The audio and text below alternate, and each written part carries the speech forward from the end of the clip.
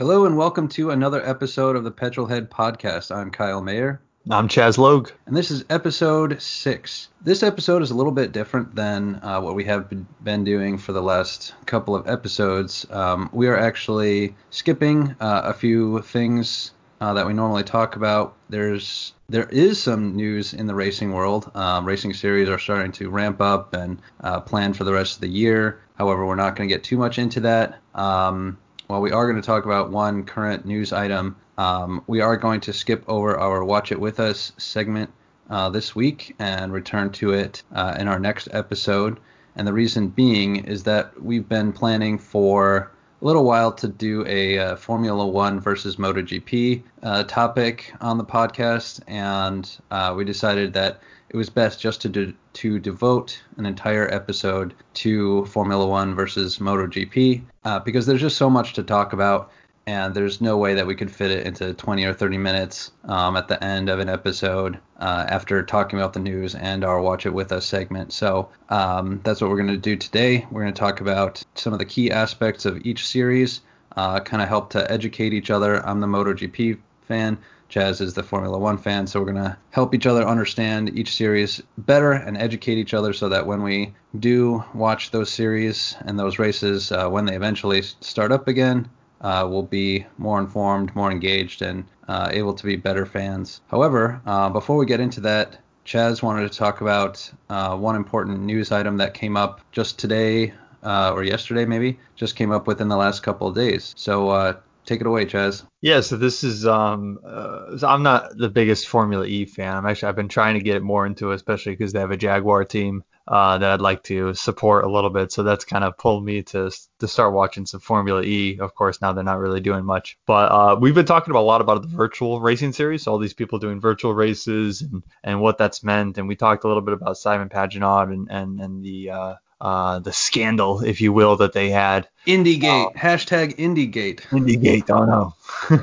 And you heard it here first. Maybe not. Maybe that's very said. I don't know. But so the biggest thing that's happened is there was a Formula E race, right? So just a quick recap of what's happened. And one of the drivers for Audi was Daniel. Wait, iRacing Formula E race? Yeah, so there was one of the Formula E drivers for Audi is Daniel Abt, and they decided to do this virtual race. It was part of a series, like a stay-at-home series, and there was raising money for UNICEF charity and things like that. Well, Daniel Abt wasn't the best virtual racer, so he hadn't had good results. So what he did was he hired a quote-unquote professional sim racer to race in his place and take it. Now, I think so. He ended up, or the driver he hired ended up coming in third. And then when they looked into it, they said, oh, that's weird. The location didn't match, right? Like your computer location didn't match where you are. It was somewhere else. And that's when they realized it was a different driver. They called him out on it.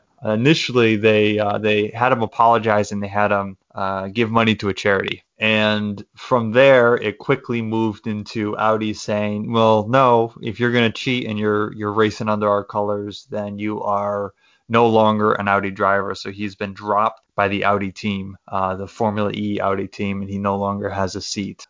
He released a statement afterward, like a YouTube video saying he was sorry, basically saying that he planned on this to be a joke, was his defense, basically saying he was going to hire this person and then they were going to do really well.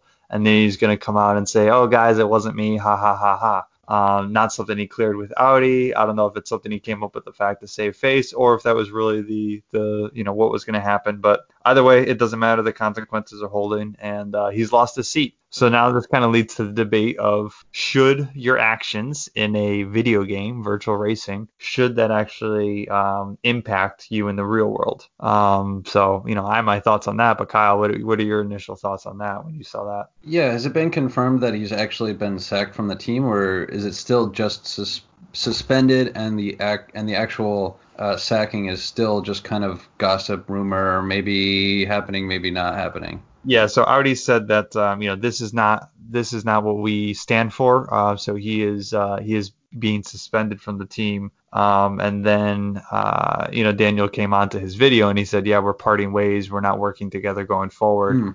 Is how he talked in his video. And then saying that he's hitting like an ultimate low point in his life right now. but he knows he'll bounce back and recover. So it was sad, but it was uplifting at the same time, thinking like this is not the bottom. He's going to move on from here. Love your thoughts on that. Yeah, I mean, if I were an IndyCar owner, I would be calling him right now. Actually, I would have been calling him yesterday and be like, "Yo, drive for me, please. You're a free agent, and you'll probably get more wins and more television exposure and more glory in IndyCar than you ever would in Formula E." It's interesting. I didn't know that he came out on his video and said that it was all just a joke, and it's curious that maybe we as I mean, I don't know how you interpreted that, but it brought, because I know a little bit about German culture, because he is German, Audi's German.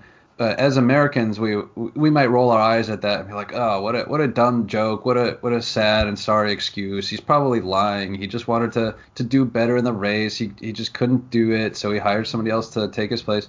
But at the same time, knowing German culture, like the pranks and the practical jokes are kind of a known thing in German culture. There's a TV show, I don't know if it's still running. I know that it used to be, it's called Verstehen Sie Spaß, which is like, do you understand the fun? It's basically a prank TV show. It used to be on German television. I don't know if it still is. I'd have to look it up, but it was a pretty decently well-known prank TV show that went on for multiple years, and it was not pretty significant, but a notable part of German culture within the last couple of decades. So when Daniel Abt says, "Oh, I just meant that as a joke," like I'm not gonna write him off and say he's lying. Like I wouldn't be surprised if he actually thought like it would be a joke. Like, let's see if they can figure out, like, I'm gonna place a lot. My car is gonna place a lot higher than normal. Let's see if people can figure out that it's not actually me driving. If that's his defense, I'm willing to kind of innocent until proven guilty, if you will. As far as the sacking from Audi, I think that goes a little too far, to be honest. I mean, why? Like, why? I mean, at the very most, like, there should be some kind of consequence, like, okay, 100 euros or something to charity. It should be enough of a consequence so that people don't do it, but not such a harsh consequence that it's going to pretty much smear and pretty much ruin his career in the real world. You know, he deserves a slap on the wrist, but otherwise, I think it should just kind of let bygones be bygones. So I actually read today on Racer magazine, racer.com, their writer Robin Miller, he wrote a piece called "Enough of This Nonsense," and he really takes aim at, especially, you know, this situation with Daniel Abt was kind of the last straw for him. He was kind of like, okay, everybody just calm down. We've been racing in video games for a couple of months. Like, we need to take it easy, because this whole sacking of Daniel Abt and having such huge consequences in the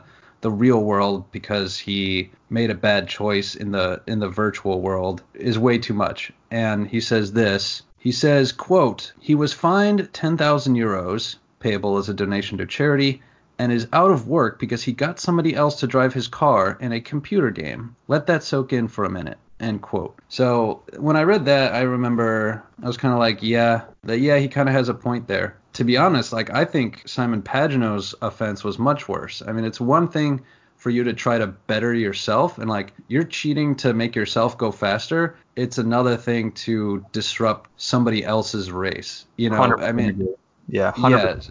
Yeah. So that's really my thoughts. In short, Audi went too far in their consequences. I really don't see why they would do that.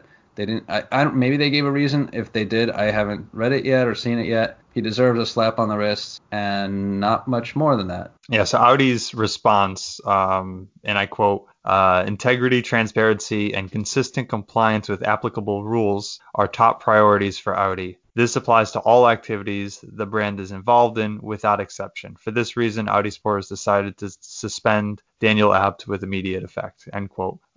So yeah, I mean, I'm in agreement. I think Audi went too far. I think that the $10,000 fine to charity and then him issuing an apology was more than enough. I think Simon Pagenaud got off too easy because he didn't have even a fine. I think he should have had a fine All he did was call Lando and say, and make some excuse about it.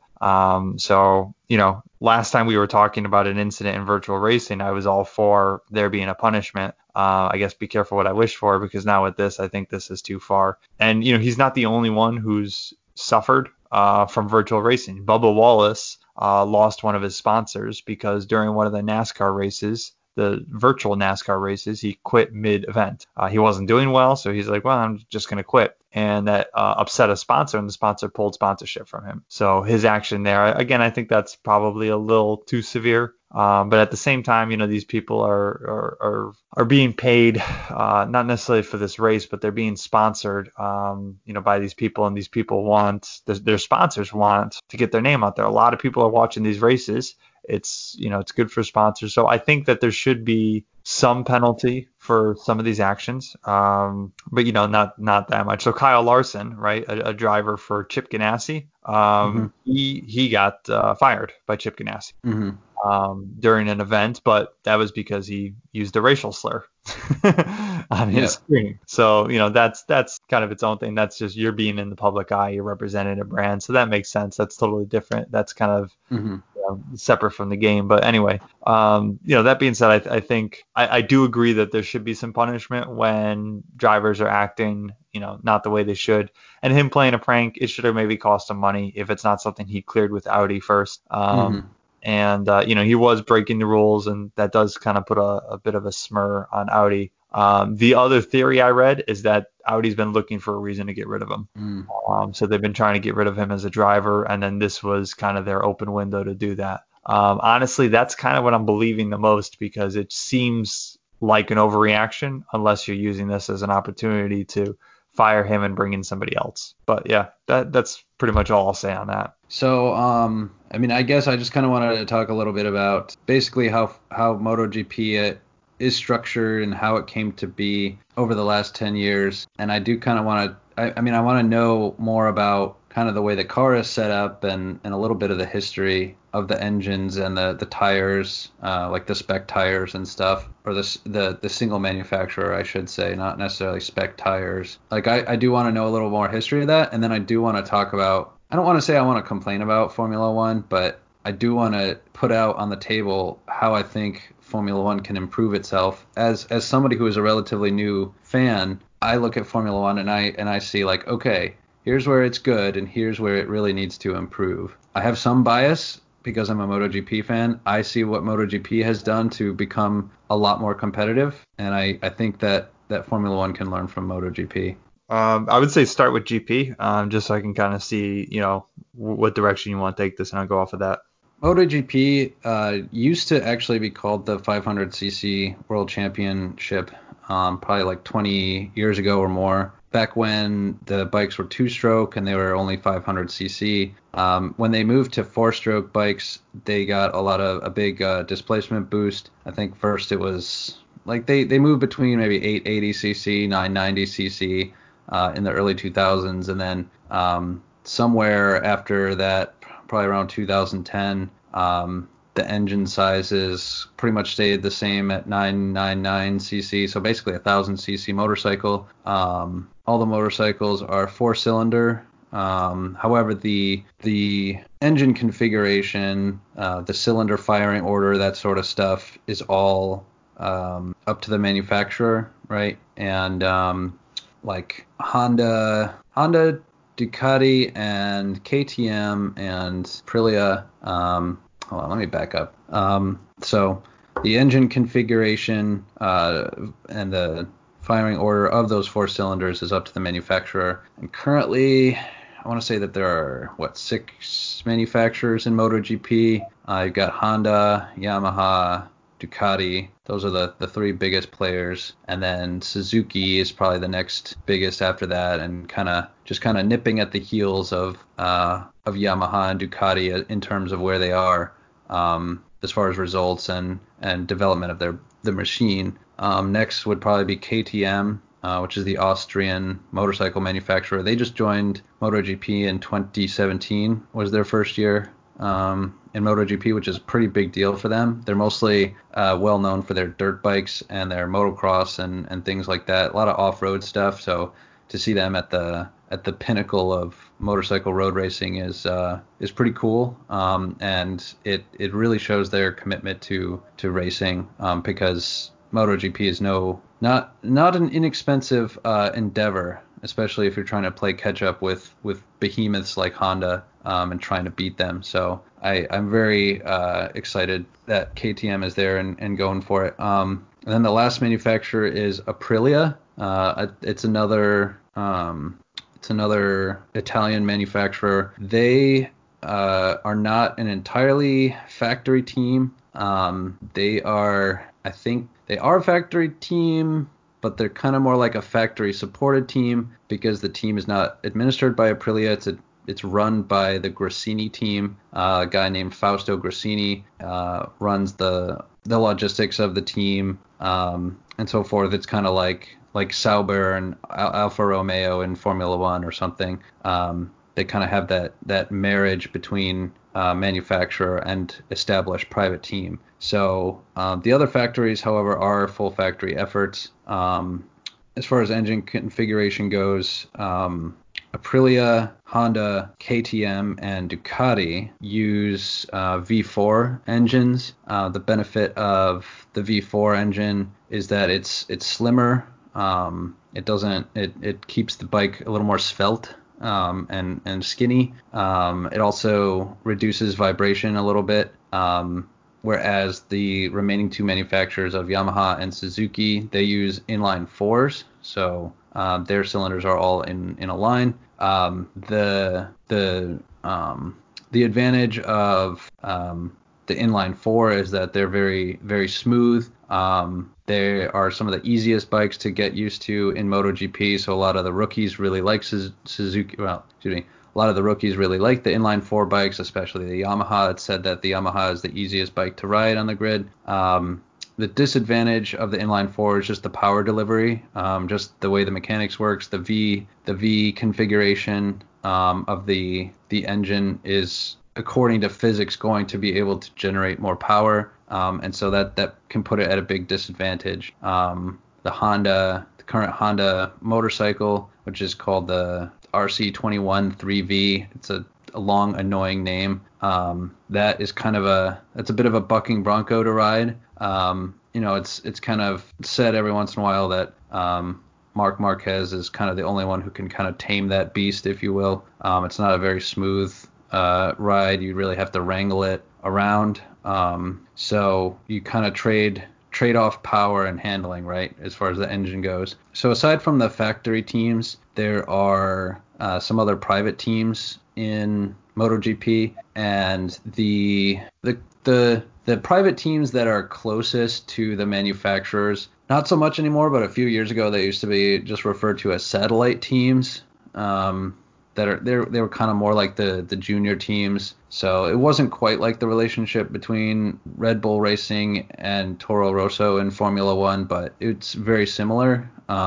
Like there was the Yamaha factory team, and then there was Yamaha, say Monster Energy, Yamaha Tech 3 or Tech 3, because it's a French team. So Tech 3 is a private French team, but they've gotten a lot of factory support from Yamaha, and they were considered the satellite team until they recently switched to KTM, and so now they're kind of the KTM satellite team. They get a lot of factory support. They pretty much have the Toro Rosso livery, actually, so it's interesting to see them do that. So then there are other private teams that are not as supported. They're kind of the more cash-strapped, more shoestring budget teams, like Real Aventia is a Spanish team. They are not so much a satellite team. They run Ducati machinery. They get some support from Ducati, but not as much as what would be considered the Ducati satellite team, which is Pramac Ducati, which is an Italian effort. The interesting thing, and this is something I wanna know about Formula One, is like a lot of times in MotoGP, some of the private teams or the satellite teams, the quote unquote junior teams, they will have maybe even what might be considered factory machinery or a factory bike, right? So it's kind of like it's almost like the factory team can field a third or even a fourth bike without shouldering the financial burden, and it kind of benefits everybody that way. At least it does in MotoGP, and I'll get into that in a little bit, as far as the advantages of giving a lot of support to your satellite team, because it can really pay big dividends, as it did for Ducati actually a few years ago. So yeah, the MotoGP is sanctioned by the FIM, Fédération Internationale de Motocyclisme, just like FIA in auto racing, and then the commercial rights holder for television and so forth is called Dorna, which would be kind of like Bernie Ecclestone, or I think Liberty Media is the operator of Formula One now. So they're kind of the equivalent. Dorna's held the reins of MotoGP for going on 20 years now, in that ballpark range. So they've been at it for quite a few decades, and to be honest, they seem to be doing well with it. They seem to really kind of know what they're doing, understanding everybody involved, from the racetracks to the sanctioning body to the riders and the teams and the fans, the consumer. So plus the way television broadcasting contracts and stuff go. So they've got a pretty good handle on it. At least it seems so, in my opinion. MotoGP has really grown and thrived under their stewardship, so that's pretty cool. I like to see that. So as far as the actual riders go, the main guy in MotoGP right now is Marc Marquez. He has won, I'll say, like 5 of the last 6 championships, thereabouts, or 6 of the last 7 championships. I don't know. Since 2013, he's won every championship except one in 2015. So he's definitely the biggest name, top dog in MotoGP right now. Rides for Honda, Repsol Honda, and yeah, he's showing no signs of slowing down. And in a way, like, just for a quick understanding, he is kind of the Lewis Hamilton of MotoGP. He's got so much support as far as the factory goes, and as far as his team goes. So yeah, he's kind of the top dog. Actually, then the next, I guess, top dog, and in some ways he's the topper dog, of course, is Valentino Rossi. He's been in the Grand Prix paddock for like 25 years, since 95, 96, thereabouts. So he's like he's 40, somewhere between 40 and 43. So he's getting up there in age. He's easily the oldest oldest racer on the grid. But he has just had an incredible career that's touched on 3 going on 4 decades at this point. He's known the world over. People who barely know anything about motorcycle racing, they know the name Valentino Rossi. So that tells you the kind of effect that he's had. I mean, if you're listening and you're into cars and car racing and you know nothing about MotoGP, like, you probably know the name Valentino Rossi. So he hasn't won a championship since 2009. So he's had a rough decade, but he still remains a lot of times in the top 5 in races. Has been getting podiums every year for quite a while, a few wins. But yeah, he really hasn't quite enjoyed the dominance that he did in the early 2000s. Did he switch teams, or was it a new competitor? Did he switch teams, or was it a new competitor? Yeah, so he has been on 3 different teams, at least factory teams. He's been on factory Honda. That was in the early 2000s, and then he switched to Yamaha, and he was with Yamaha from like 02, 03 until 2010, 2011-ish. So he was with Yamaha for a number of years. That's kind of who he's most famous for riding with. He's been with them the most. He was with Ducati for a few years, which was kind of the dream team. It was like, oh man, the Italian rider on the Italian bike, but that was actually kind of a flop. I think he got like 1 or 2 podiums during the few years that he was there. Yamaha welcomed him back in with open arms in 2013, and he's been with them ever since. So Are all of his championships with Yamaha? No, he had one with Honda. Oh, okay. I don't think he had more than one with Honda, at least in the Premier class, in the GP class. Yeah, he's sounding to me, to relate this to Formula One, a little like Sebastian Vettel, who won 4 championships in a row with Red Bull, and eventually went to Ferrari and hasn't won a championship since going to Ferrari. So that's why I was wondering if he had switched around 2010 or 2009 and then hasn't been able to make it up since. Right. Yeah, I mean, I think the level of fame that he has though would probably put him a little more on the level of Schumacher at least. I think as far as like fame and being that well known and for a long time and on different kinds of machinery. But yeah, like you could make that comparison with Sebastian Vettel. So another, let's see, who else is, man, actually a couple of guys who've retired recently who were considered, one of the group of quote unquote aliens, who were just part of this dominant group of guys who were winning all the races and getting all the podiums and stuff. Jorge Lorenzo, he's had an interesting career. I like watching him race. He struggled in the public with the public perception, or at least the fan perception for a few years. He seemed a little bit, I don't know, like his style was a little poserish sometimes. Didn't always seem genuine. He wasn't super charismatic, but he matured a lot, especially after 2014. He matured a lot, and I think rounded out his MotoGP career pretty well. So Jorge Lorenzo is a Spanish rider. He joined MotoGP in 2008, won 3 championships in 2010, 2012, and 2015. And he's actually ridden for 3 manufacturers, even though his championships were all with Yamaha.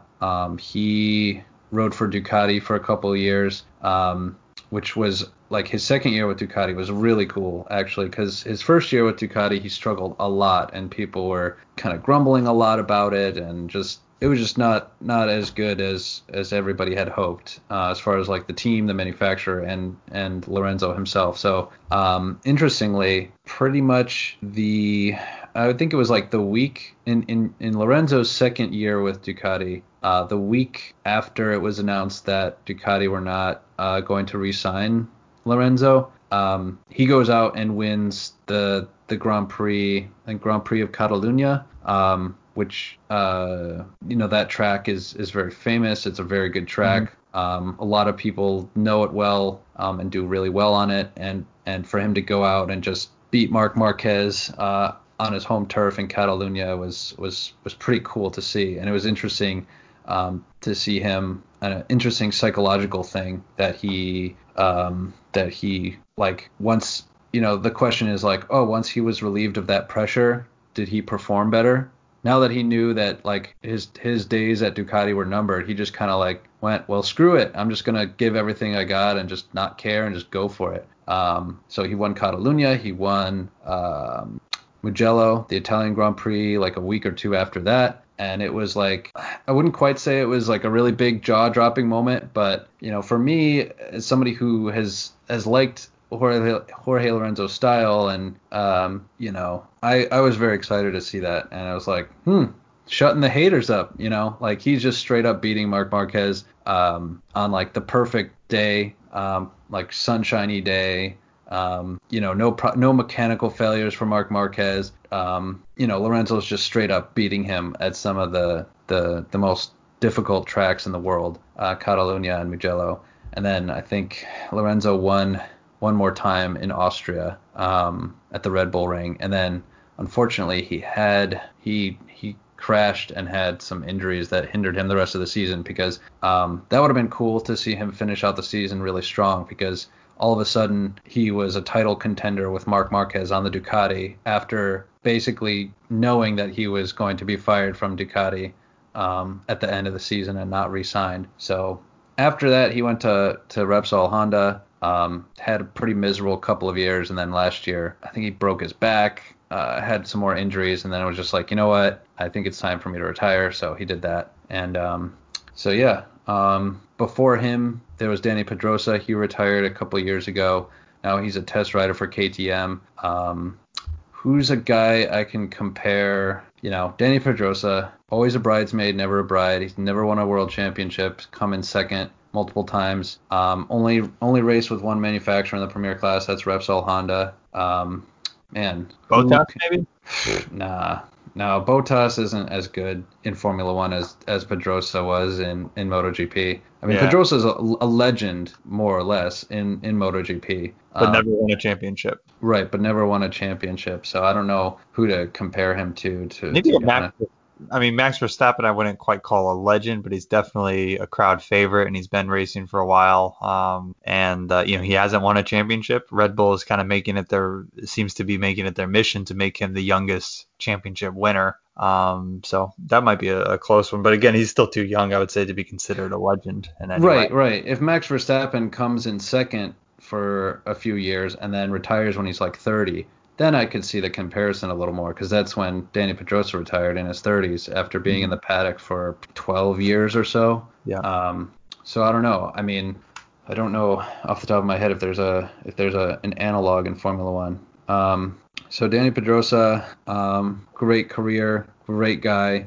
He's a test rider for KTM now, and so before him, the last more notable alien who was actually only in MotoGP for 6 or 7 seasons was Casey Stoner, Australian rider, rode for Ducati, won them, I think, their first Premier Class championship, maybe ever, but don't quote me on that, in 2007. Straight up beat Rossi. After a few years at Ducati, he switched over to Repsol Honda, straight up beat Jorge Lorenzo in 2011.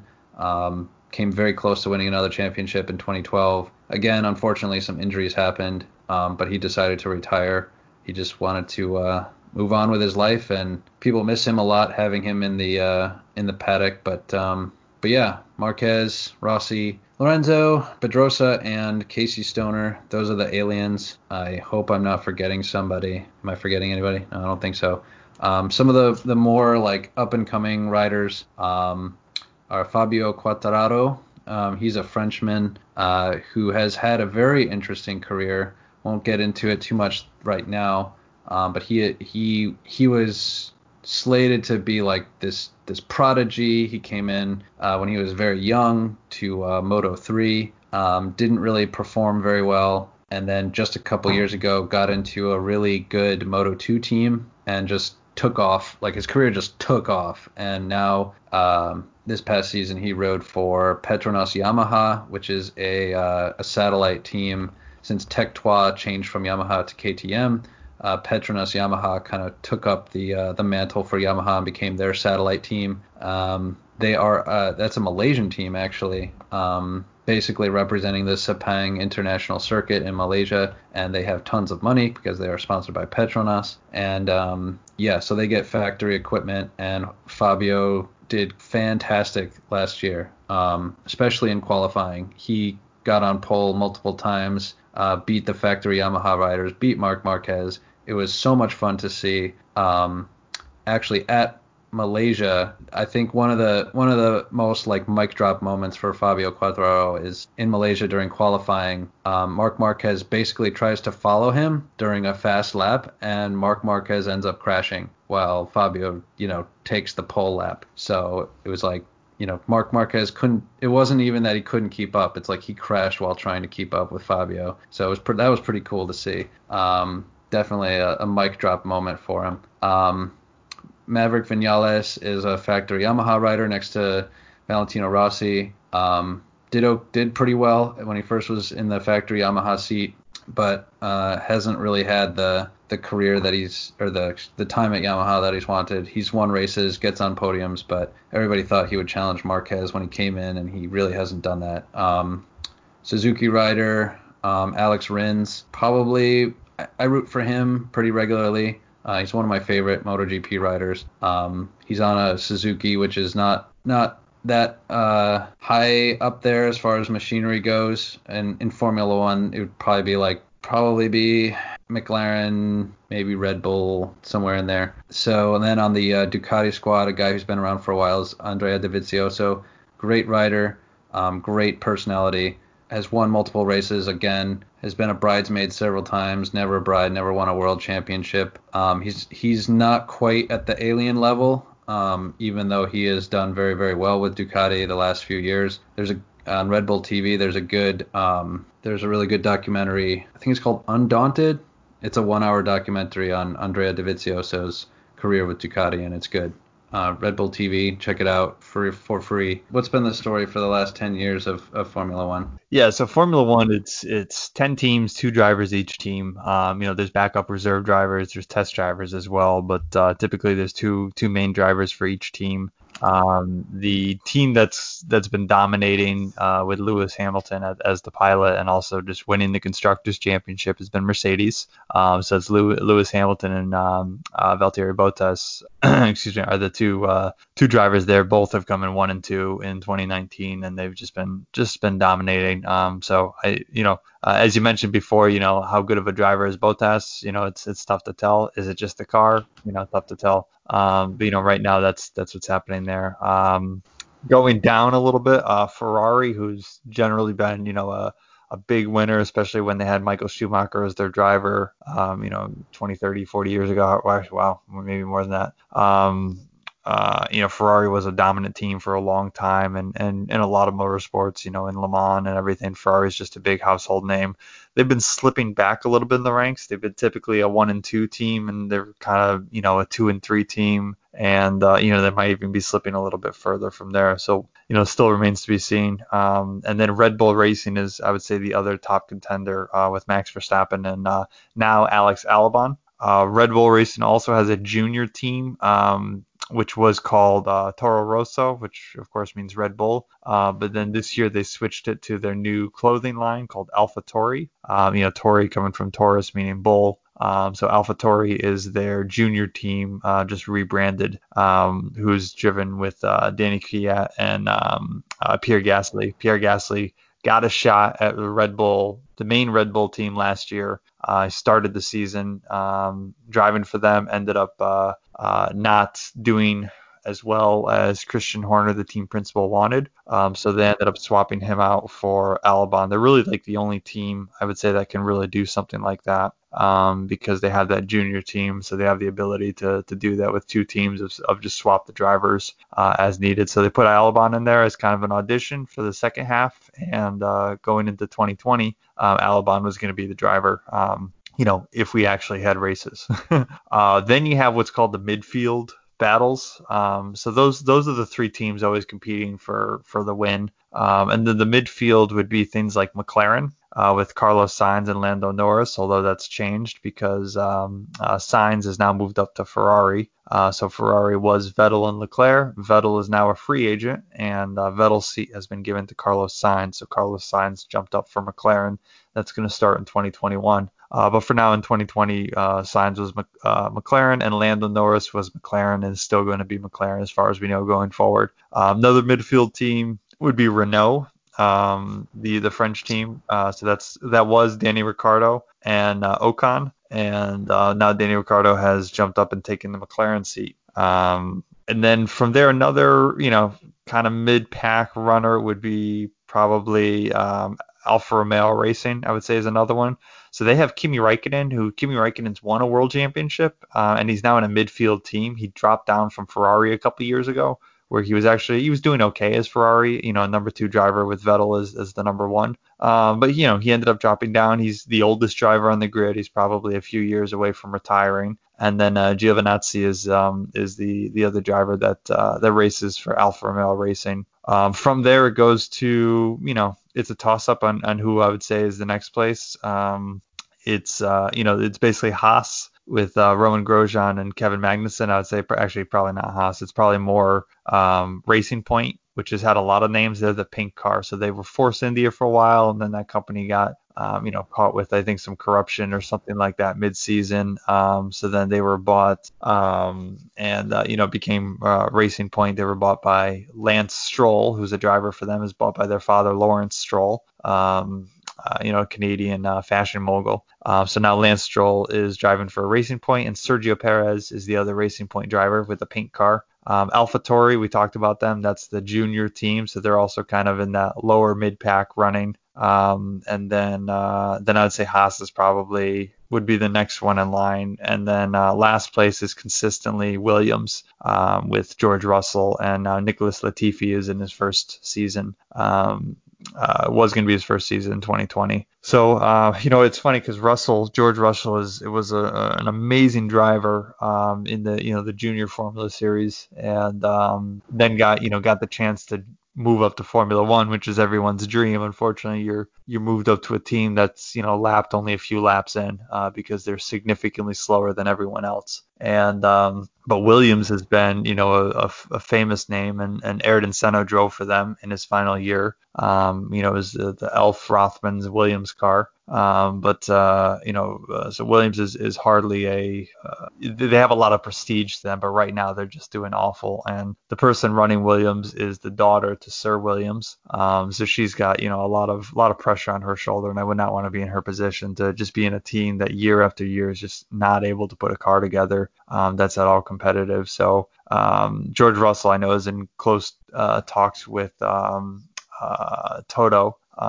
who's the Mercedes principal. So, the chance of seeing Russell in a Mercedes car at some point in the future, I think, is pretty likely. That's kind of been the talk that we've had, that we've been hearing for a while. But we'll see. Still remains to be seen. So that's kind of a rundown of the teams. Again, 2 drivers for each team. The movement going on, we've kind of talked about this in the last one, but Vettel, his deal with Ferrari fell apart, so he left Ferrari and hasn't yet claimed a seat.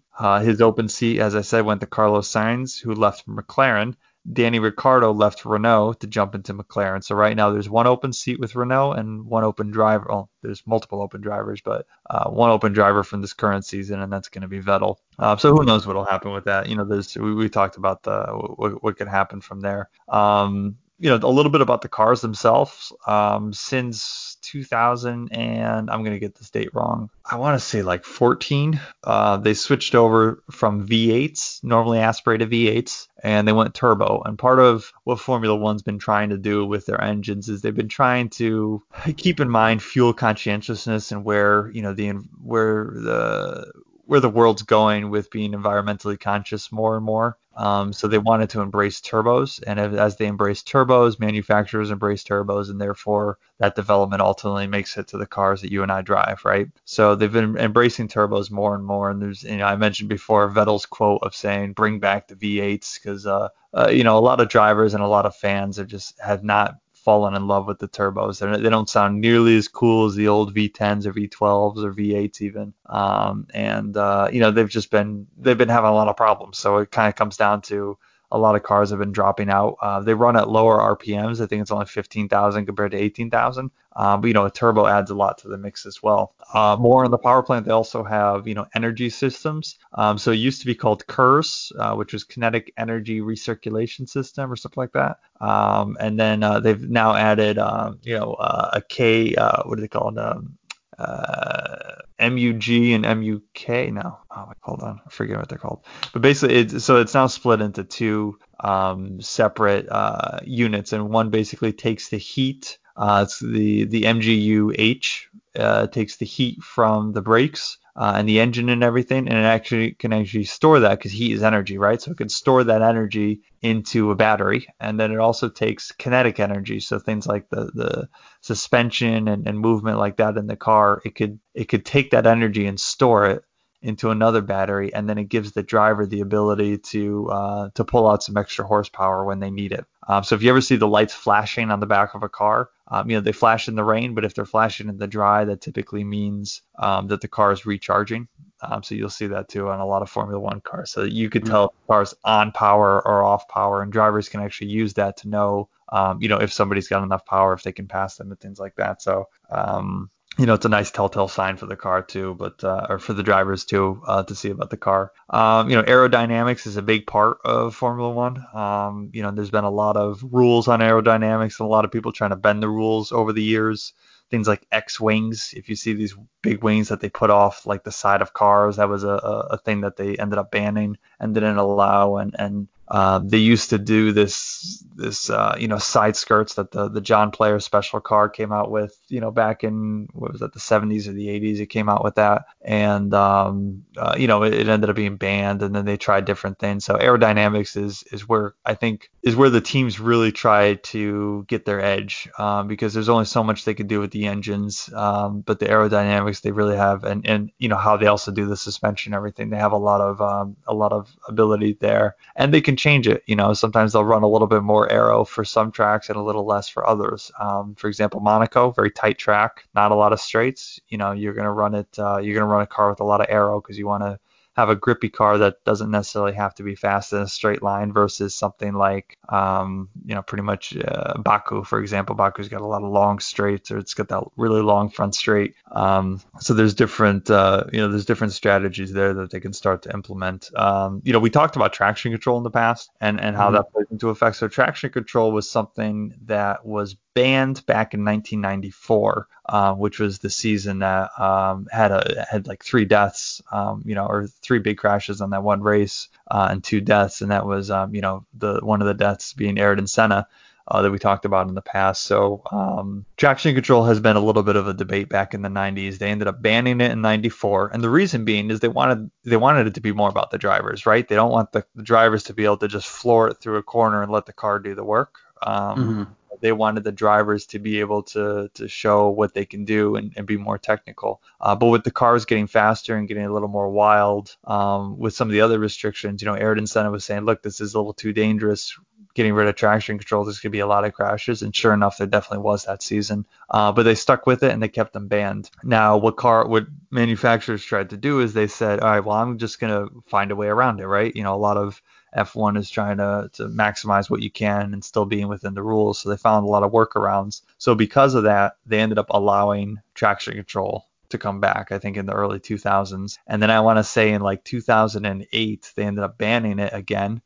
Because what they did was they introduced the same ECU for every car. So the FIA provides the ECUs for the cars. Even I think it was last year, they thought that Max Verstappen had traction control because he nailed a corner in Monza and came up over there, and you see the wheel had power cut to it, and then as he hit the ground again, he had power.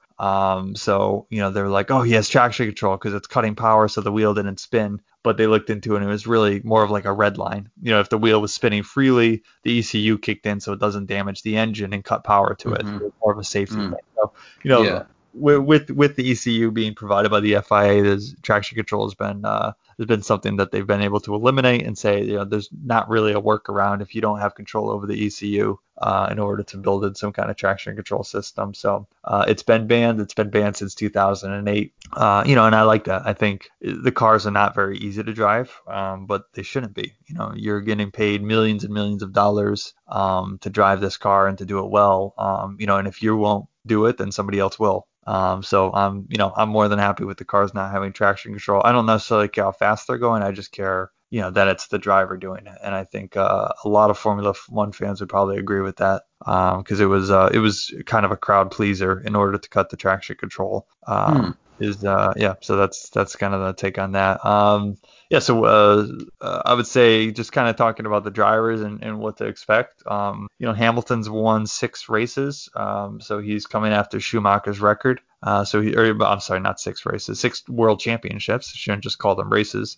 So he's trying to beat Schumacher's record of most wins, and which was looking likely for 2020. But now, with the season being totally up in the air, who knows what's going on now. But, he's been the dominant driver for the past few years. Mercedes has been the dominant car for a while. And, even if we look back at recent previous winners, a lot of them were in a Mercedes or a Mercedes-powered car. Lewis Hamilton winning the last 3, but then Nico Rosberg was world champion in 2016, but he was in a Mercedes. And then you have to go back to 2013 to have a non-Mercedes winner, and that was Red Bull.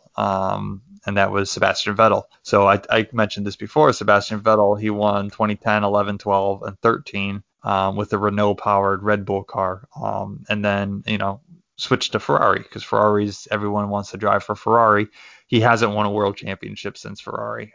So it's kind of been, a poor move for him. And then if you go back even before him, Jenson Button won in '09 with Brawn, which was a Mercedes car, and ended up becoming, the Mercedes car. And then Lewis Hamilton won his first championship in 2008 with a McLaren Mercedes car. So Mercedes powered engine McLaren car, which we're actually going to see the return of in 2021 because McLaren is now going to be using Mercedes engines. So that's going to be, I think, pretty cool. I'm rooting for McLaren this upcoming in 2021. McLaren's my team. I think Danny Ricciardo and Lando Norris are going to both be driving for them. They have, I think, the two biggest personalities on the track. And then, McLaren's going back to a Mercedes engine. They've won a world championship with that setup in the past. They've been kind of up and coming as, emerging out of the middle pack and starting to contest, Carlos Sainz, who's now driving for Ferrari, but when he was with McLaren, he put on fifth place a few times. So he's, the car was there and he's also a good driver. So I think that, they've lost him as a driver, but they still have two very capable drivers with an increasingly capable car. So I'm looking forward to McLaren. The other big thing to look out for in 2021 is a big, I would say, I don't want to say debate, but a big thing that the FIA has been trying to do, which half the teams are all for, half the teams are against, is they want to get rid of having this one dominant team or these couple of dominant teams and then having teams like Williams fall so far behind. So they're starting to limit budgets on people or on teams on what you can spend, which is, it's so tough to regulate something like that. Right. But you're going to have, if teams in a perfect world, teams are following what the budgets are, the goal is if you have less of a budget, you can't build as good of a car, right? It's kind of, capitalism 101. Right. So with that being said, they're trying to even the playing field as much as possible. And another thing we're seeing is aerodynamics are changing. So right now, if you're behind, if you're behind a car, it really disrupts you going into a corner. So if you have a lot of aerodynamics let's rewind that. If you think of drafting a car, you think, good, I'm behind the car, they're cutting up the air, I'm going to be able to go with less drag and pass them. And that's true to an extent. But if you're going to be following a car that closely and then go through a corner, yeah, they're breaking the air up, so you have less drag, but you also have less downforce. You have less air passing cleanly over your front wing. You end up getting a lot of understeer with the car, which we saw, I think it was Charles Leclerc had an incident earlier this year, and that's exactly what it was. He was following somebody close behind. There was a car that was on his outside, but because he was, a car was trying to pass him on the outside, he was right behind another car that he was, trying to stick with. And because he didn't have the grip going into the corner, you can see the car just kind of wash out and he didn't really have any control over it. And I can't remember if they touched or if he just knocked the other guy off the track or whatever it was, but I just remember that being something I was watching. So what they're trying to do is they're trying to limit how the car creates turbulence behind it. So they're trying to limit that because they don't want to see that as much going forward. So the cars are looking very different and they're all redesigned, and that's really kind of the design that they've had in mind and what they're talking about. So I'm excited for the 2021 season. I think there's going to be some big changes. I like some of the changes on the surface, but we'll see what it ultimately turns out to be. I like some of the drivers and the teams they're on. I like seeing Carlos Sainz in Ferrari. Never always been a Vettel fan, so whether he gets a seat or not, I'm kind of indifferent. Kimi Räikkönen's, might still be driving, which is pretty cool because, Kimi's a cool guy. I like Kimi, even though he's just been a mid-pack runner lately. But at the same time, it'd be nicer to see somebody who's a little more aggressive than Kimi now because Kimi's so laid back about everything. He doesn't seem to even fight for a corner anymore. So anyway, that's my 101 on Formula One. All right. Formula 1. Formula 1. You're talking about Formula 1 and MotoGP? Yeah, when you mentioned Vettel winning with Red Bull, I realized that Mark Webber is probably the analog for Danny Pedrosa. Pretty well known. Mark Webber's a well-known driver, but just kind of has come up short in the Formula One World Championship a few times. Did you see the video on Red Bull TV with Mark Webber and was it Marc Marquez and a couple other MotoGP drivers? But they were at Red Bull's track in Austria, and Mark Webber was teaching them how to drive Formula One cars, and it was it's called something like it's super relevant to what we're talking about because it's called something like 4 wheels to 2 wheel or 2 wheels to 4 wheels or something like that on Red Bull TV. Okay. Yeah. It's like 20 minutes long. It's really short, but he puts them in a Toro Rosso car and coaches them on how to drive. And they actually do like really, really well. I can't remember the name of the driver who's doing really well, but give it a watch. It's pretty cool. Okay, I'll have to check it out. And yeah, that doesn't surprise me. I feel like it's easier to go from being a MotoGP driver or rider to a Formula One driver than it would be to go from Formula One driver to MotoGP rider. Mostly just because there's so many little things that a rider's body is doing. Like body part at the right place at the right time on the bike when you're in this part of the corner versus that. There's just a lot more going on the bike than in the car. I also think it's harder to go from a really nice fast car to a slow car, right? If you're used to the speed, if you're in a Formula One car and you have to go faster in order to have more grip around the corner, right? Like the faster you go, the more grip you have. Mm-hmm. So doing something like that and then going to, let's say, like a TCR, like Honda Civic car in that series, it's going to be tough to get that car under control. People usually think it's the opposite. You go from a slow car to a fast car, it's got to be tough. But, the fast car is going to drive better. It's going to drive nicer. Right. So you'll be going slow until you get comfortable with the speed versus going in too fast and too hard. And then, you can't really correct it from there. So. Yeah. Okay. Yeah, so I have some questions about Formula One. I'm just curious about it. We already talked about the engines, how they're like are they still like a V something? No, they're V6s now, right? Yeah, V6 turbos. Turbo V6. 700, 850 horse, somewhere in that range. Okay. They don't spit out. They used to tell you the horsepowers. I think they stopped doing that like in the 90s. Okay. When did the single manufacturer tire thing start? Pirelli, like the Pirelli tires. Yeah, so good question. So if you go back to 2000 and 2005, so the U.S. Grand Prix in 2005 was kind of the catalyst that brought this one tire manufacturer about. So in 2005, they were racing in the United States, and they used to use the Indianapolis road course. Mm-hmm. Right, so it's got like one banked turn that you use, and then you use the infield on it. But so what happened in that race in 2005 is during practice, I gotta get this right, the Michelin tires, yeah. So it was the Michelin tires, it was Bridgestone and Michelin were the two tire choices that you had, and the Michelin tires started failing. And when they looked into it, they found out, okay, you can't do that banked corner with these tires for more than 10 laps. Otherwise, the tire will explode. And that was happening. You were having these like crazy tire failures. So because of that, going into the race, the FIA banned any team that was using Michelin tires from racing that race. Whoa, even though they could, in theory, change tires prior to 10 laps? Yes. Huh. So Okay. they said this is unsafe. So you ended up having 6 cars out of a usual 20-something cars. Mm-hmm. You had 20 exactly cars. So 14 drivers got disqualified. Wow. And 6 teams went. It was Ferrari, Jordan, and Minardi were the teams that raced. So you had Ferrari, right, a typical front runner. And then you had 2 teams that basically never saw above 10th place, right? So they scored their best rounds ever on that race because they had like no competition. Yeah. But yeah, so because of the tire choice that they made, they ended up getting disqualified. So shortly after, I think it was the following year, maybe 2 years after, they said, nope, we're only using one tire brand that we're going to offer. And I think they probably went with Bridgestone. But now it's Pirelli. I think it's been Pirelli since, I don't know, at least 2010, if not earlier. But it's been Pirelli for a while. So yeah, good question. And that's kind of what ultimately led to that, was the Indy Grand Prix. And then F1 doesn't race there anymore. Now the United States Grand Prix is at COTA, Circuit of the Americas, which is a fairly new track in Austin, Texas. They also used to race at Watkins Glen in the past and whatnot. So I'm glad that they race close by to us in Montreal. I would love to go see that within the next few years. Otherwise, yeah, COTA is a great facility. Terrible track. Yeah. Yeah, I mean, like it's just I heard a great description of it once.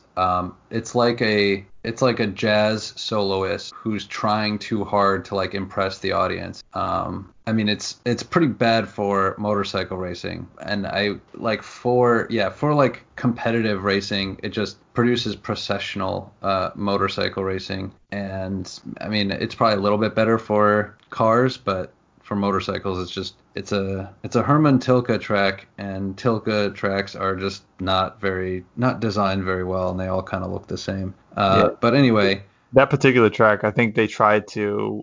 It's one of these Frankenstein tracks, is what I call them, where they take different corners from other tracks and try to replicate them. So when you have those, increasingly sharp S's after turn one, that's supposed to be like Silverstone when you have those S's, and then that first hairpin turn, I guess, is supposed to be like Hockenheimring is what I read, but it's the wrong direction. And there's also another complex there that's from, I'm forgetting what track, but anyway, so it's supposed to be different, made up of different pieces from other tracks. Yeah, that's a bad track philosophy. Yeah, I can't imagine the drivers like it. Like those S's are just, you can't really pass there, and the curbs are aggressive, and we saw, Vettel blew up his suspension there. In 2019, he just hit the curb too hard and went flying off the track. It's, but stay off the curbs. Yeah. I mean, a track does best when it's designed and when it's designed to complement the natural topography and not, if you're making a Frankendrome, a Franken circuit, then that's just a bad way to go, because you're just going to end up you're going to try to fit a square peg into a round hole, if you will. So what are the support classes for Formula 1? There's Formula 2 and Formula 3, right? Mm-hmm. And then what's up with that, and what's the difference between like F2, F3, and like GP2, GP3? What happened there? I honestly don't know that well enough to talk about it. Oh, okay, that's fine. I mean, we talk about the spec tires. I mean, not spec tires, the single manufacturer. I should say. Like for MotoGP, it's the same thing. Right now they're Michelin's, but they were Bridgestones when they implemented the single manufacturer. But that was more for economic reasons, I think. Like after 2008, they just wanted to keep the variables down, costs lower for the teams, and I mean there's always like the rumor of back when there was like a proper tire war, what is it, like the Saturday, did they call it the Saturday night special? I don't know, where basically like the more well-known rider would get like extra special tires for the race day, and the other Michelin riders wouldn't. So supposedly the single manufacturer was trying to avoid special treatment by the tire manufacturers for certain riders. In Formula 1, does a driver take their pit crew with them when they change teams? So like, will Daniel Ricciardo take his pit crew with him when he goes to McLaren? No, he wouldn't. Okay. The teams are trained by the teams, right? So Ferrari trains their pit crew drivers. They work for whoever the driver is. There's not a lot of involvement with driver and crew. I mean, they come in, they swap out the tires, they maybe change the front wing. They white, maybe rip off a face shield or something like that. But that's about it. There's very little interaction. Who does a driver process data with then? Yeah, so there's I'm trying to think of the title of that person, what you would call him, like a crew chief or something like that. But yeah, race engineer though, right? Race engineer, yeah, race engineer. So a race engineer, they don't follow the drivers. They just stick with the teams, because the race engineer is not employed by the driver. They're employed by the team. The team trains them. The team, recruits them, hires them, does all that. So, they don't just follow the driver. Maybe there's a contract in place for a few people where he says, no, if you're taking me, you got to take the driver too, or the engineer too. So I'm sure that probably happens, but I wouldn't say that's standard. Yeah, it's interesting because in MotoGP, it's pretty common for the crew chief to be associated with the rider rather than the team.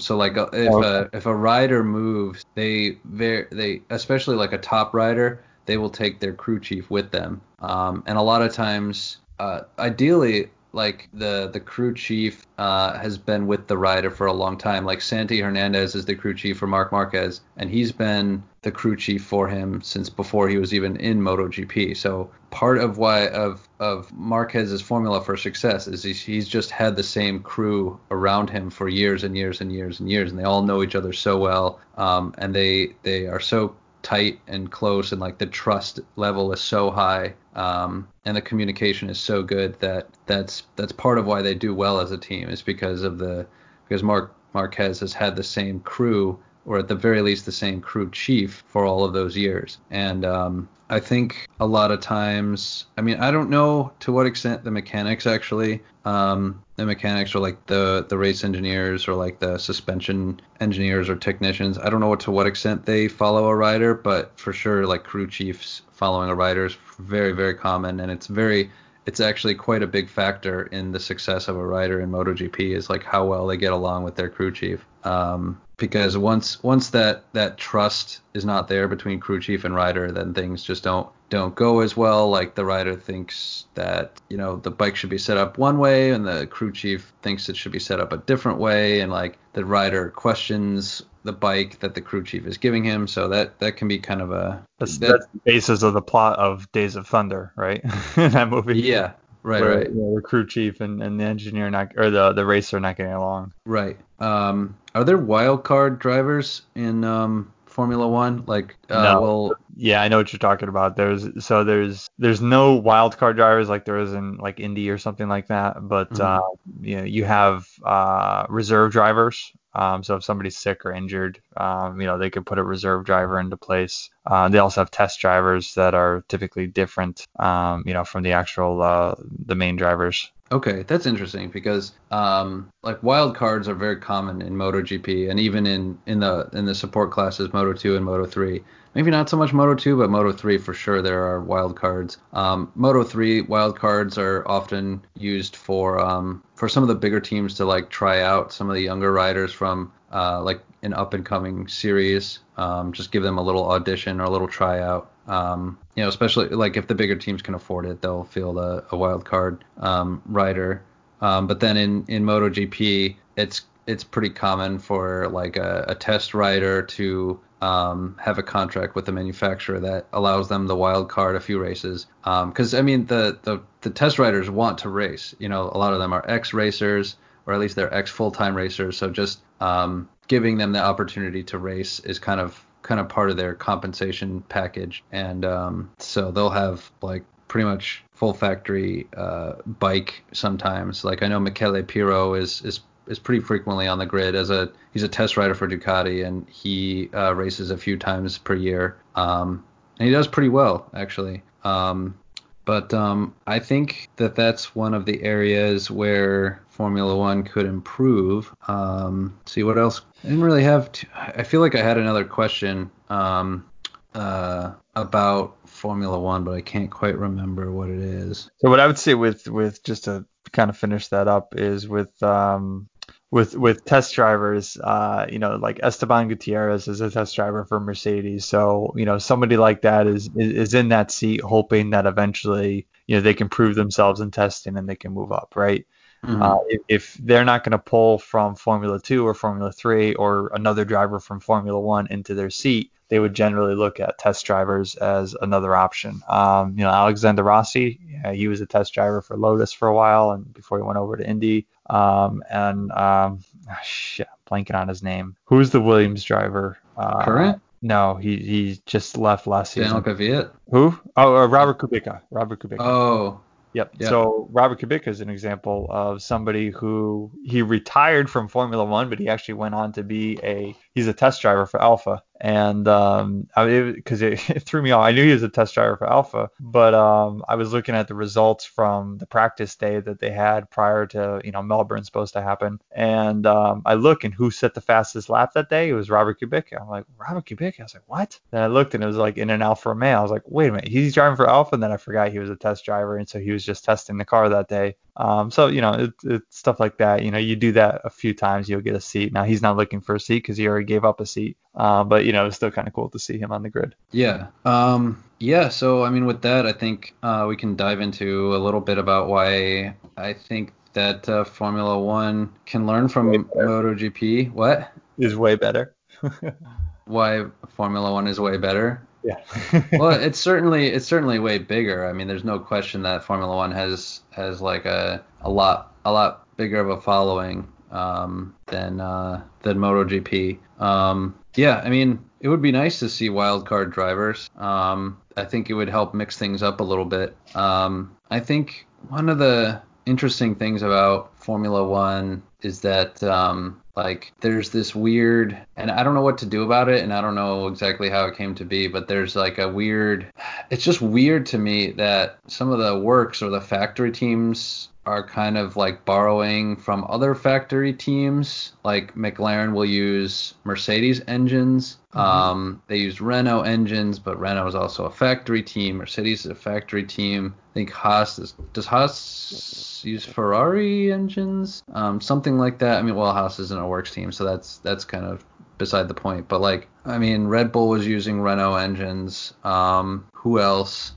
Yeah, like there's this kind of weird dynamic there. And I just wonder to what extent that's kind of hindering the series because, is Mercedes going to give the best engine to McLaren that they can? Who knows? Like it's kind of weird that like there's like a conflict of interest almost. Like if Mercedes wants to be the best factory team, why should they give McLaren which is another factory team? Why should they give them equal equipment and support? Do you know does that make sense? Yeah, I really agree with that. Because I also don't like that. I don't like when you see Renault giving engines to other teams. And, someone like Honda giving Red Bull an engine, I'm okay with that because there's not a Honda car. Right, exactly. It's a partnership in a sense, right? So, Right. but yeah, Mercedes giving McLaren an engine, I think that's good for McLaren. But you're right, they're not going to give them the best one. Once they have it, they can do things to it. So and that's kind of what it is. Like when you get the engine, you get the Mercedes engine. Like you can work on it, right? You Yeah. can do stuff to it. So there's still some flexibility there. And what if Mercedes wasn't called Mercedes and they were just called Petronas or something like that, right? Hmm. So if they were called that and then they, Mercedes was their partnership and then, McLaren also had a partnership with Mercedes, that's kind of the same thing, except Mercedes is putting their brand behind one of those cars. Yeah. So yeah, I agree with you. And, if it was just called Petronas and Mercedes and then it was called, McLaren Mercedes, then I think I would be okay with that as long as, they're both running a Mercedes emblem and they're, one car is not silver like every Mercedes or something like that. Yeah, yeah. Yeah, so or like Ferrari, if they wanted to provide motors for other cars outside of themselves, then there shouldn't be a Ferrari team. Yeah, I'm in agreement with that. I think is that company diversification where they're saying, well, we're gonna race in the top team with our Mercedes engine, our Mercedes car, but we also want to race in the midfield with Mercedes because how cool would it be to win the top and the midfield? Yeah. Uh, Yeah. I mean, that's kind of what Red Bull's doing, but they bought a whole nother team or created a whole nother team. So, yeah, I would be in agreement with that. I wish there was more engine manufacturers that came into the picture. Yeah, for sure. I mean, the way it works in MotoGP is a lot more like the relationship between Red Bull and Toro Rosso. It's not quite like so close like junior team, but it's like it's a private team that gets factory like heavy factory support, right? Like LCR Honda is the privateer Honda team in MotoGP, and like they get a lot of support from Repsol Honda, which is the main factory Honda team. And one like LCR for a while they only had one rider, now they have two. And then even within that team, like one of the riders is really more of the designated like factory supported riders. And so kind of the trade-off is like, well, we're going to give a lot of factory support, but that means we get to have all the data from this rider, right? And we get to use this rider almost like another test rider. So, Cal Crutchlow, a British rider, he's the full-time rider for LCR Honda. He does act as kind of a workhorse for Honda, testing various parts during tests and stuff. He gets a lot of support from Honda, but then in exchange, LCR has to give all the data to the factory squad. So I just wonder if like a closer relationship between a manufacturer and a private team. Like the biggest difference that I'm thinking of is like a lot of the teams in MotoGP are like they're just there for a little bit different reasons, at least for the private teams. Like, and they just hang around for a lot longer. Like LCR Honda's been around, LCR Honda's been around for years and years and years and years because it's just one guy who operates the team. And then Fausto Grassini's been in the paddock for years and years and years, and right now he's running the Aprilia team. But like Grassini team, LCR, Honda, Tech Trois has been around for like 20 years because it's operated by one French guy, who owns it. Whereas when I hear you talk about Formula One, there's all these teams that used to be and now they don't exist, and like there are these team changes. It's kind of like that relationship between the teams doesn't seem to be there. And I think part of it, maybe it's just finances, or it's just so expensive to be in Formula One that like private teams aren't gonna. I mean, I guess you could say it's like Williams. What's a private team with a legacy like Williams? McLaren. McLaren, but McLaren's a works team though, technically. I mean, there's not anymore, but Elf team, things like that. Right. It's like if Williams, so like if you had Red Bull and then Toro Rosso and then you had Mercedes and then Williams was like the junior team for Mercedes, and like they were basically very close, and like if Williams had been running Mercedes for like 10 years, and so Williams were kind of like the workhorses for Mercedes, and a lot, the drivers would go from Williams to Mercedes, like, you're hoping George Russell will, like that I think those kind of relationships between factory teams and private teams needs to happen for Formula One to, I don't know, just to function a little bit better, not be so cutthroat, and not to have situations like with Racing Point versus, Force India and Racing Point and, Haas team, they're relatively new. So they don't have much of a legacy, but like if you look at MotoGP, these legacy teams have been around for a long time, and then the teams that are a lot more like Haas, they're just back of the pack. I mean, I don't know how long Real Aventia has been around, but the Aventia team is like really not, they're kind of back markers.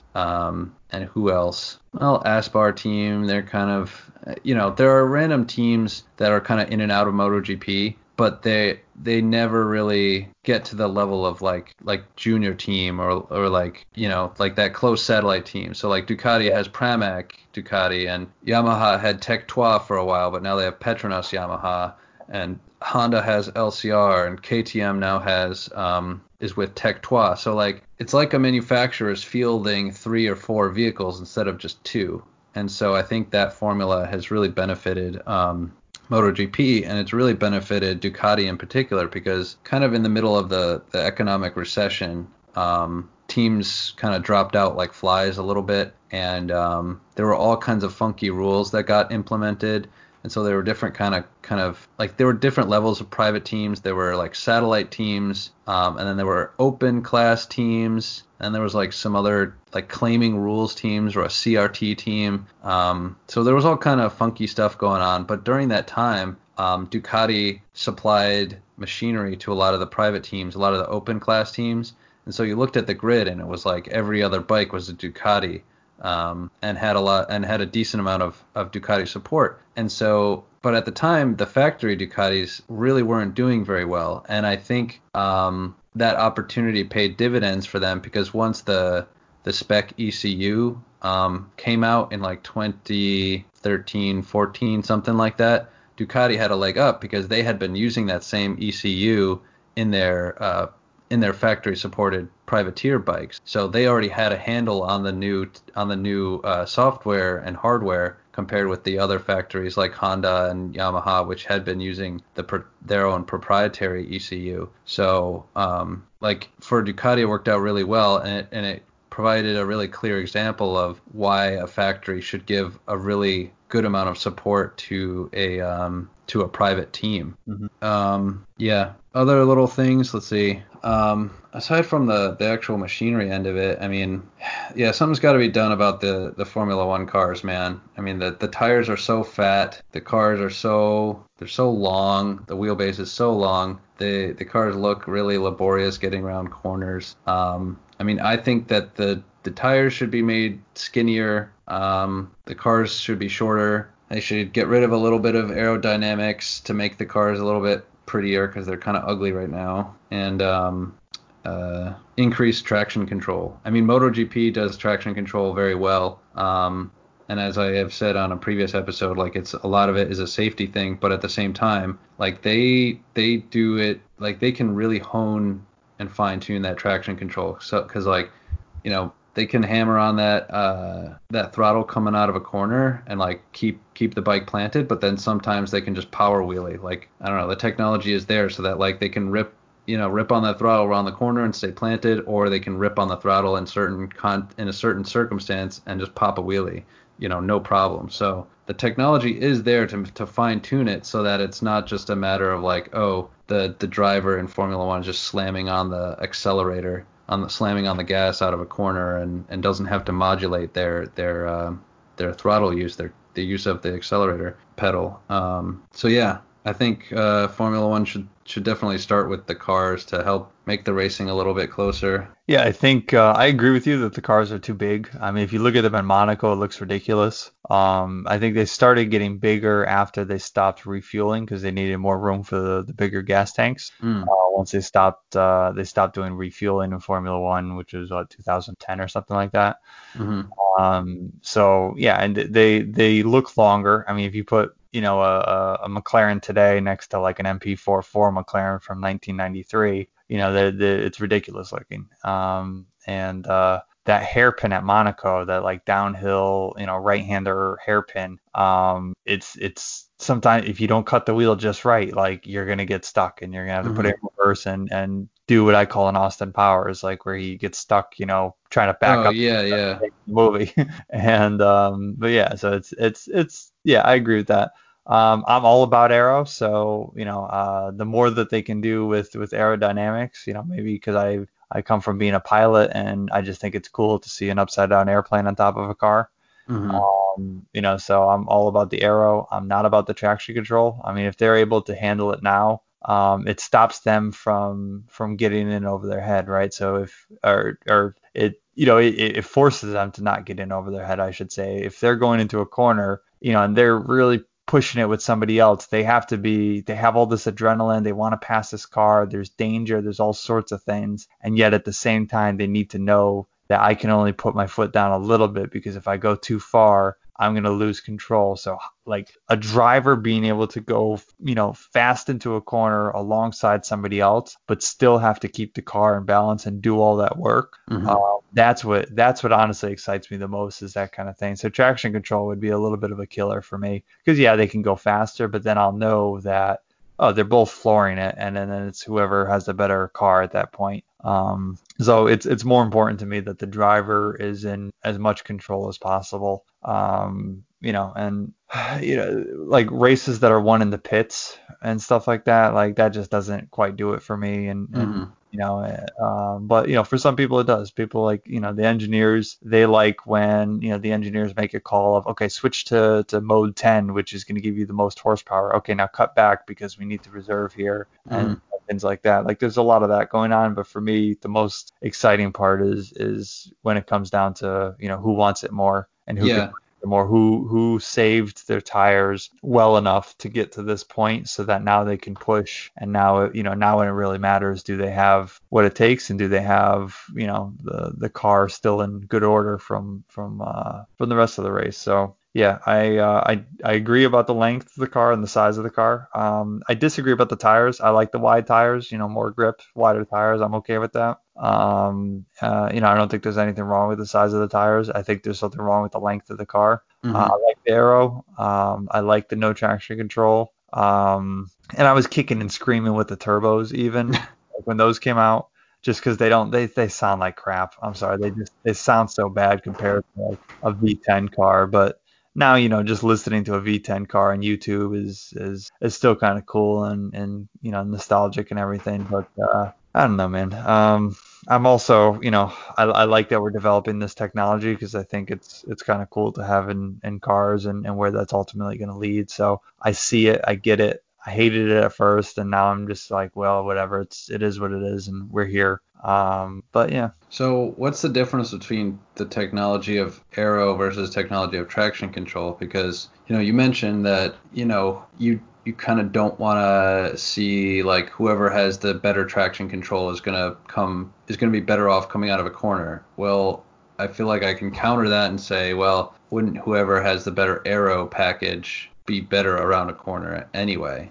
Well, they'd be better around the corner, but then not on the straightaway. So it's a give and take. Aero is still a game, and aero is mechanical versus, something that a computer is going to control. So the driver needs to realize how the aero is going to be set up. So first of all, the engineers need to look at the track and decide how they want to set the aero. And then with the driver knowing what the arrow is set at, they need to know, okay, I'm going to be faster than this guy in the corner, but he's going to be faster on the straight. So my only chance getting past him is going to be in the corner. And now I can't be too close to him going in, or I can't be in front of somebody else, because then I'm going to lose that over the front wing. So it's still a lot of mental game with the driver doing that. So I would argue that they're completely different in that sense. Yeah, I mean, at the end of the day, like Formula One is entertainment. And I think I'm glad that Liberty Media Group, who took over from Bernie Ecclestone, kind of sees that a lot more than I think Bernie Ecclestone did. I want more entertaining racing. I want closer racing, more entertaining racing. So I don't care as much about aero. Like, I would love to see more of the slipstreaming. I want to see prettier cars. Yeah.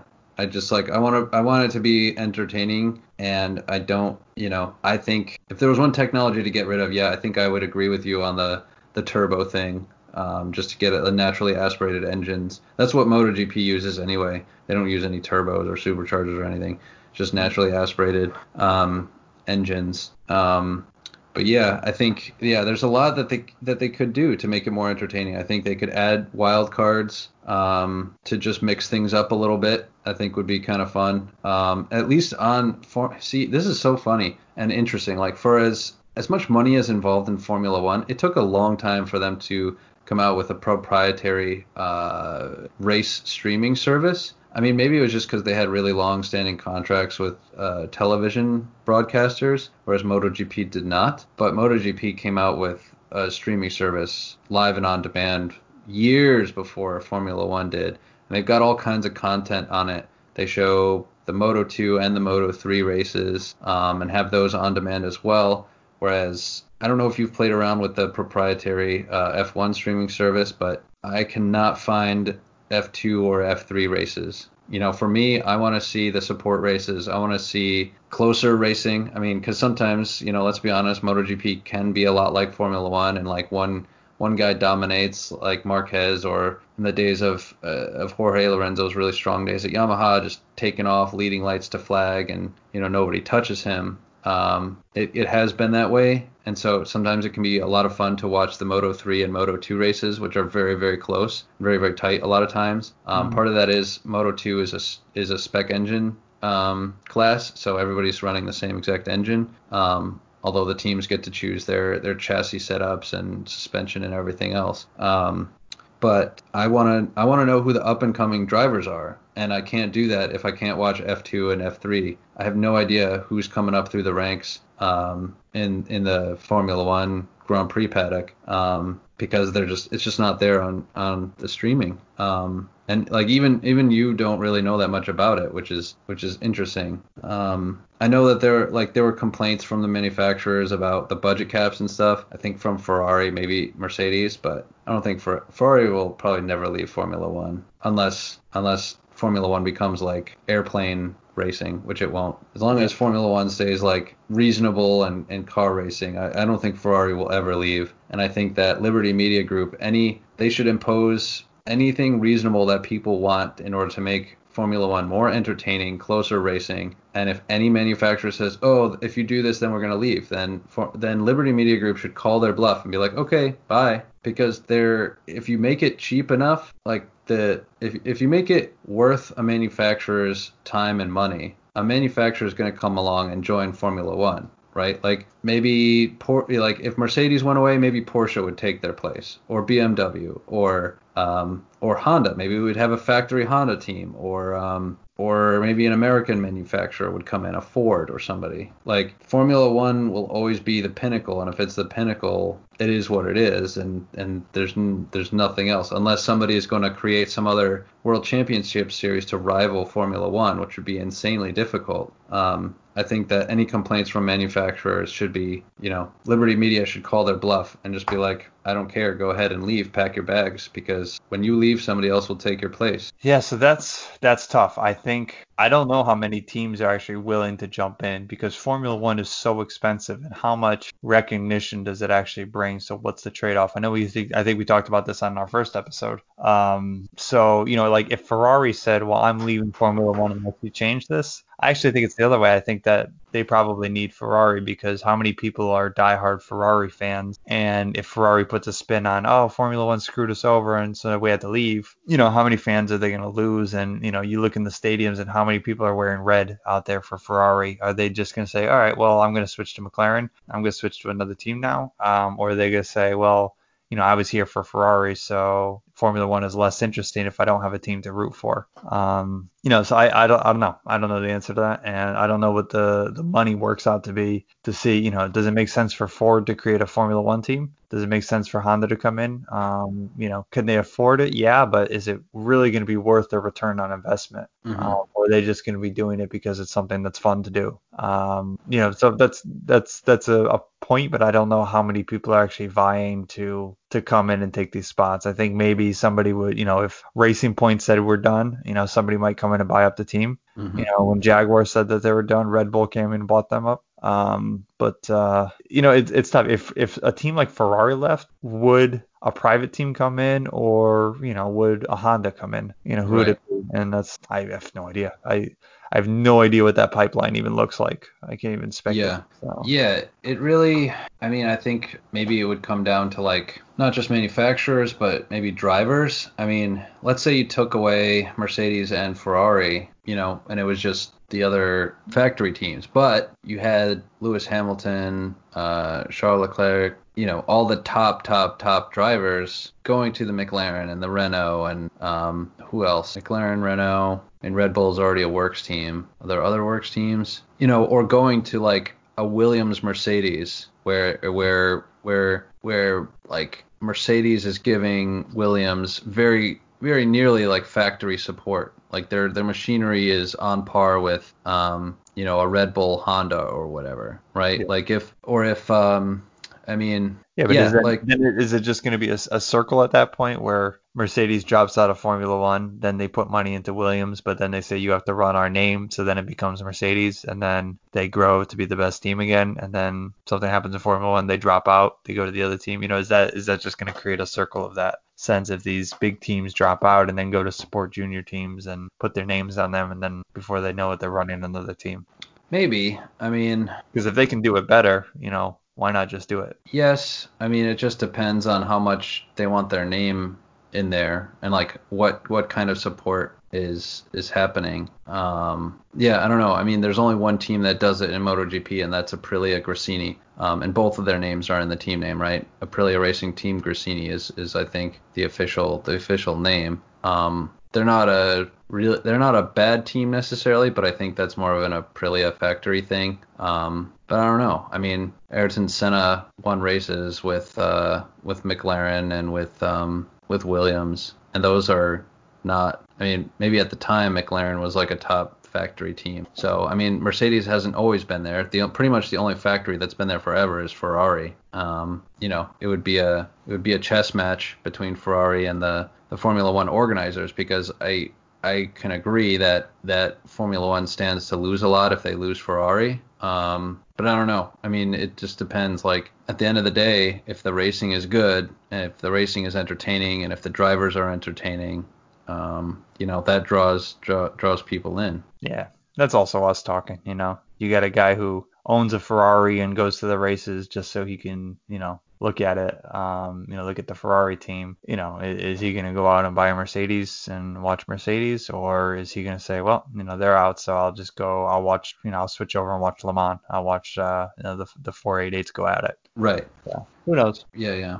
All right, ladies and gentlemen, that about wraps it up for this episode of the Petrolhead Podcast. We've thoroughly covered some of the important aspects of both Formula One and MotoGP, what makes them different, what makes them similar, and how maybe we can work a few things out in Formula One to help boost its popularity, make the racing a little bit closer and more entertaining. I'm Kyle. I'm saying see you later. Chazz Logue, speed safely.